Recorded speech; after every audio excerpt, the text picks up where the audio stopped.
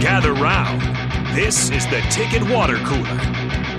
This is what the greatest thing about sports is. You play to win the game. Coming at you live in the heart of Lincoln, America. I say, hold up, wait a minute, something ain't right. On air and online at theticketfm.com. Here are your hosts, Jake Bakoven and Enrique Alvarez Clary.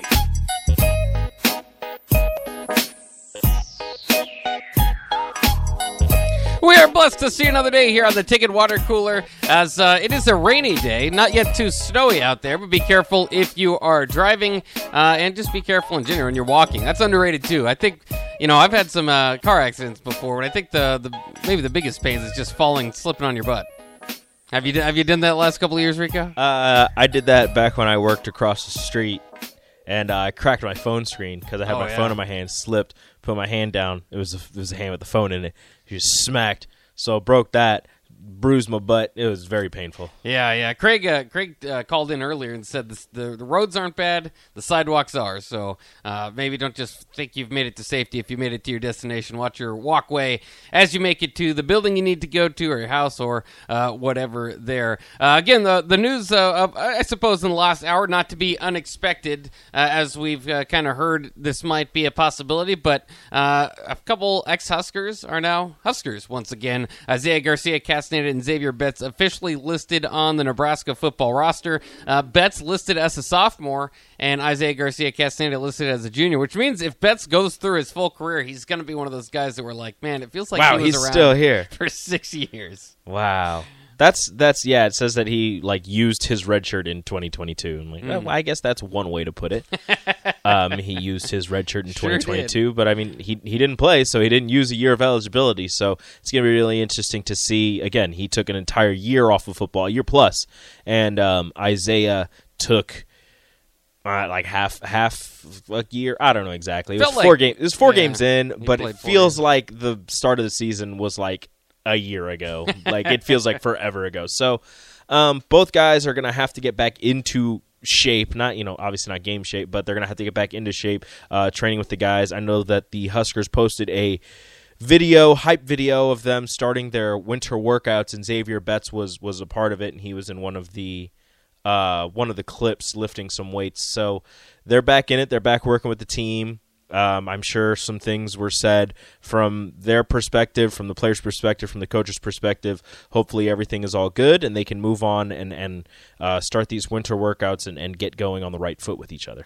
Well, and I think, too, there's obviously the transfer portal closes today. You've got winter conditioning. So there's a lot of stuff kind of going on in the peripheral for Nebraska football, but a lot of it with Matt Rule is always, how you put roster management, how are you putting this team together. Obviously, the Walter Rouse thing kind of threw us all for a stir. But since he's joined Oklahoma, they've lost two linemen, an interior offensive lineman, and it just said offensive lineman, so I'm guessing maybe a tackler or a guy. Yeah, I've gone to the portal. Interesting. So I don't know. I don't know if they were starters. I know one of them, the one that entered today, was a former 5-star from the 2021 class.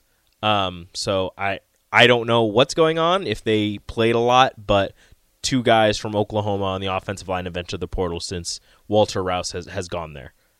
Well, what I was saying, anyways, is I think that these additions, they're known commodities in Lincoln, and so I mean, I think these are some of the biggest gets because they needed wide receivers. Marcus Washington had a solid year last year; he could step up and be that number one guy. Billy Kemp, obviously the big addition over there from Virginia, but it's just kind of interesting how, if you've seen it, it's always it blows me away the power of you actually seeing something. If you watch some video, or if you're a Nebraska fan and you've watched these guys, Zavier Betts, if Billy Kemp had 200 yards last year, Zavier Betts had 200 yards 2 years ago. Yet we're all really excited about Zavier Betts being back, just because people we've seen I don't know about Billy Kemp. Yeah, we'll see. He only had 200 yards last year, so it's just one of those things where these are known commodities for Husker fans, and I think that helps out a little bit. It does, again, to me, raise some questions. Maybe it's just their own personal life battles, whatever they're kind of going through, but these are two talented wide receivers that I'm glad to see back on the roster, that you kind of just wonder, one, what kind of was the problem with last year's wide receiver room that both of them departed? But two, how good that receiving room could have been. If you had kept Zavier Betts, Isaiah Garcia-Castaneda could have stuck with it. Along with Trey Palmer. To go along with Trey Palmer and Marcus Washington and Alante Brown. Omar Manning, who almost was, forgotten about by now. Yeah. Oliver Martin was there. I mean, they would have had some depth. They had a lot of bodies, and it's kind of like what we're talking about right now, where there's a lot of bodies, but not a lot of, at the time, not a lot of production on the field. Right now, we're talking about nobody really has all that much production on the field as well, but it's in a different kind of light. That was during a season with all of those guys. Now it's before the season starts. I mean, you've got Billy Kemp who kind of showed himself at Virginia, where he had one really good year and then some two iffy years. But even then, you see what a healthy Billy Kemp can offer you, because that was last year's struggle, is he couldn't stay healthy. And then everything else that Virginia went through, and they're played less games than a lot of other teams. But you add him to the roster, you keep Marcus Washington, who was able to flash here and there in games last season. Isaiah Garcia-Castaneda, who had the one breakout game against Northwestern. Granted, it was only 4 catches, but the one in the back of the end zone on the stop and go that was beautifully placed by Casey Thompson. And then the crazy, will he get sacked? Will he run the ball? He's running backwards, just throw it up into the air. Casey Thompson throw that Isaiah just kind of found an open spot and caught it like a punt and ran for a little bit. Those were, the 2 most memorable catches from Isaiah. And then he did struggle with holding on to the ball, had a couple fumbles. That shouldn't have been a fumble, drops. By the way, the one. No, it shouldn't have been, but it was ruled a fumble. So still, either way, you should have held on to it regardless, and maybe not even had that situation to begin with. But with those guys, with Isaiah coming back, and with Zavier Betts, who has that breakaway speed, who has that deep threat ability, and just the athleticism and the size of a number 1 receiver. Not saying he's going to be a number 1 receiver, but he has everything that you would look for in a number 1 receiver. Him coming back, if whatever happened last year hopefully doesn't happen again, and he can get things right and stay on the right track and stick with this team throughout the rest of this next season, he could have a big year, and that could be a big step forward for Nebraska's offense, having him, because you've got, again, a lot of bodies, not a lot of production, not a lot of experience in the wide receiver room. You've got that entire freshman class from last year that didn't play, that's supremely talented, or so we've been told, and then this year's class that, again, supremely talented, at least we're being told that. Don't know how many of them you're going to see on the field this year. So it's going to be really interesting with that receiver room, but, first things first, who's going to be throwing him the ball? Right. Yeah, and that kind of makes you kind of wonder, too. I don't think there's any necessarily benefit for one guy or the other if there is more depth or more talent in the wide receiver room, because you might think initially, okay, Jeff Sims kind of more of a runner, and Casey Thompson the gunslinger, but I know that they want to see what Jeff Sims can do as kind of a total package. Their idea is make him less of a runner here at Nebraska than he was at Georgia Tech, and kind of develop that arm. I think they see some NFL potential in him, and that is, it's kind of funny because, I think we've been waiting to see if it's official necessarily. Casey Thompson did get the NIL deal with 1890. He repped for that, and so it is pretty much official. Casey Thompson will be back. He'll be here. Jeff Sims going to be battling, and of course, part of it is that Casey Thompson with the surgery probably not going to be back for spring. So maybe that kills off the kind of talk about who's going to start there. But I tell you what, if Jeff Sims is good enough to come in here and unseat Casey, I feel really good about that position, because I mean Casey. He's probably it depends on your style of quarterback, I suppose, and ultimately the wins didn't come down. But a lot of that, in my mind, was because Casey Thompson got hurt and because he was getting shellacked back there. Running for his life. If they can upgrade that offensive line, bring some of these guys back into the fold, I don't know if it's going to be Jeff Sims or Casey, but I still feel like that offense with that running back room that they have, it just feels a lot better. I know the tight end room still kind of a question mark. Is Thomas Fadone going to be able to ever kind of hit that potential or get past those injuries? Nate Borkachecker in there. They've got a little bit of work to do there, but the question always goes back to the offensive line, and the Walter Rouse thing obviously hurts that a little bit, but I think with our Garcia Castaneda and Xavier Betts, I'm not saying they've got all Big Ten potential, but I feel pretty darn good about that wide receiver room now, and the running back room and the quarterback room. That's a pretty good place to start if you're Matt Rule inheriting this offense. So we always talk about what is left over. What are you inheriting? Mm-hmm. And I don't know if you would call Xavier Betts and Isaiah Garcia Castaneda. Are you inheriting them, or did you have to re-recruit them? But altogether, it'd be kind of inheriting. Yeah, they set up relationship. It's a little bit. It's like a shed that was kind of forgotten about in the backyard of your great grandpa's mansion that he put in his will for you.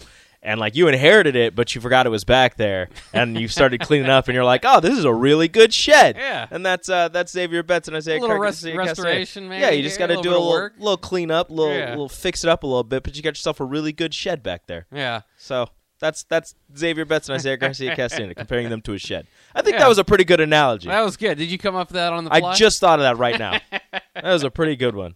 Let me know if that was a good one. 402-464-5685. I thought that was a good analogy.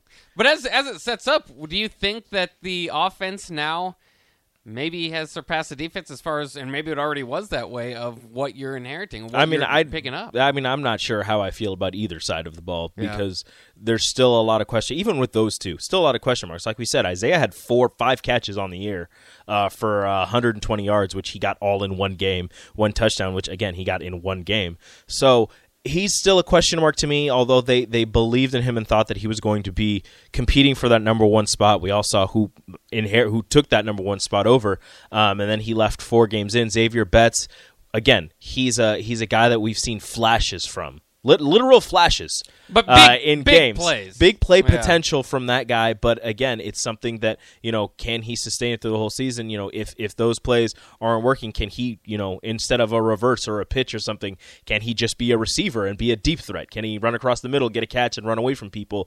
I don't know. I mean, he did it in high school, sure, but can he do that against Oklahoma once? Yeah, can he do that at the collegiate level? I don't know. So.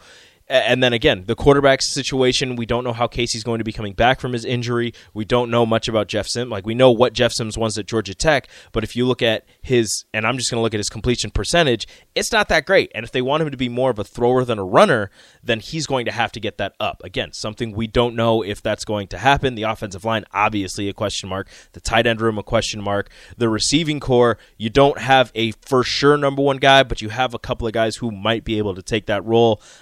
Billy Kemp, I don't know if he'll be your number 1, but he'll be a major target, a major contributor in the offense, as he was at Virginia. Marcus Washington, could he be that guy? I think he could, especially if Casey's the quarterback, because they already have that connection from when they were at Texas and their first year at Nebraska. So the offense is just a massive question mark, and the defense is the same thing. A lot of new additions there, and your 2 major middle linebackers are both coming off of injuries. Yeah. Your secondary, sure, you've got, I believe, your entire secondary coming back. Yeah, you feel good about the secondary. Sure, you feel good about that, but then if you're running a 5, that's another body you got to add to there. Who's going to be that? Who's going to be the nickel if you still have that? Your defensive line, you've got Ty Robinson coming back. You've got a lot of other defensive tackles there, but your edge rushers, you brought in a bunch of new people because you lost your 2 main edge rushers. Don't know what's going to happen there because the people that were behind them, big question marks that didn't play a lot. So both offense, defense, massive question marks. Not sure how I feel about either side. The spring game, unless they change it up, isn't going to tell us much. So it's another one of those wait-and-see things, and it's going to be a year 1, year 0 if you're going to give that to them for Rule here at Nebraska. And it's one of those things where I'm hoping for, possibly not really expecting 6. I'm expecting 6 wins. That's a lie. I'm expecting 6 wins. I don't know if it's going to be pretty, and I don't know if they're actually going to get there because it's a lot of new faces in this room, and it's going to take a lot more than just a couple of workouts to get them to start trusting in each other. Yeah, I think you're right on. I mean, I do kind of get excited when I start talking about some of the personnel on the outside and the running back room, which you got to remember Ramir Johnson. I mean, it could be somebody that really brings back what he did 2 years ago. I mean, there's a few guys, he kind of stands out more than anybody that just Whipple did not get what the Frost offense got out of him. And so maybe, a new third offense here can return to what they had. Is that 4 offensive coordinators in 4 years? Will it be? Because how long was I don't remember. I don't even remember who the second guy. Right before Whipple, they brought him out of retirement. Oh yeah. I can't remember his name. He was just here for a year, right? He was here for 2 years. 2 years? But, okay. Yeah. So it's 3 and 4 years. But no matter who Frost hired as offensive coordinator, we're like, it's Frost. It was Frost. But I think it'll be 3 offensive coordinators in 3 years. That's fun. It certainly is interesting. But to your point, I kind of like some of the skill position players, but it's the Big Ten, and the question marks remain on the line on both sides of the ball. So, before you get too excited, you just kind of got to see that. And sometimes I'm interested too to kind of see, obviously, in as coaches tenures go on, you're better. The first year is kind of all about install and getting to know each other and figuring stuff out. And then the second year you can build on that offense, and it's just it's a great start. But part of it too is like are you going to do what's best for you if you're Matt Rule in certain games, certain practices? What's best for the program or what's best for next week? And I think, given his track record, I think it's going to be programmed. So you might take some lumps here and there in order to establish that. So, we'll see. It'll be at least a fun year. Hope is back. Hope is back. That's at least something you've gotten. They came off beating Iowa, or at least there was at least a feel-good something going on. Yeah, and then Iowa got a lot better. And then Iowa shut out Kentucky. And then, they got better, too, in the transfer portal. But yeah, it'll make things interesting. Seeing Iowa with an actual quarterback is going to be really weird. Yeah, I don't know. As long as Brian Ferentz is the OC there, I think there's a ceiling there still. There is that. And Caden McNamara, he's good. He's solid. But he was, that Michigan offense around him was really good. If Iowa doesn't necessarily have a run game going, I know they got that tight end. I think they will. Their running back improved as the season went on. He did. I don't know. It's not like that was a bad offense. That was like the 130th offense in the nation. It's like second to last offense. It was terrible. Yeah. So they've got a lot of ways to work. All right, let's take a quick break. We'll be back here on the Ticket Water Cooler. Let's talk some Husker basketball. Pivotal game tonight against the Buckeyes. We'll tell you why next. Coming up here on the Ticket Water Cooler, 93.7 The Ticket.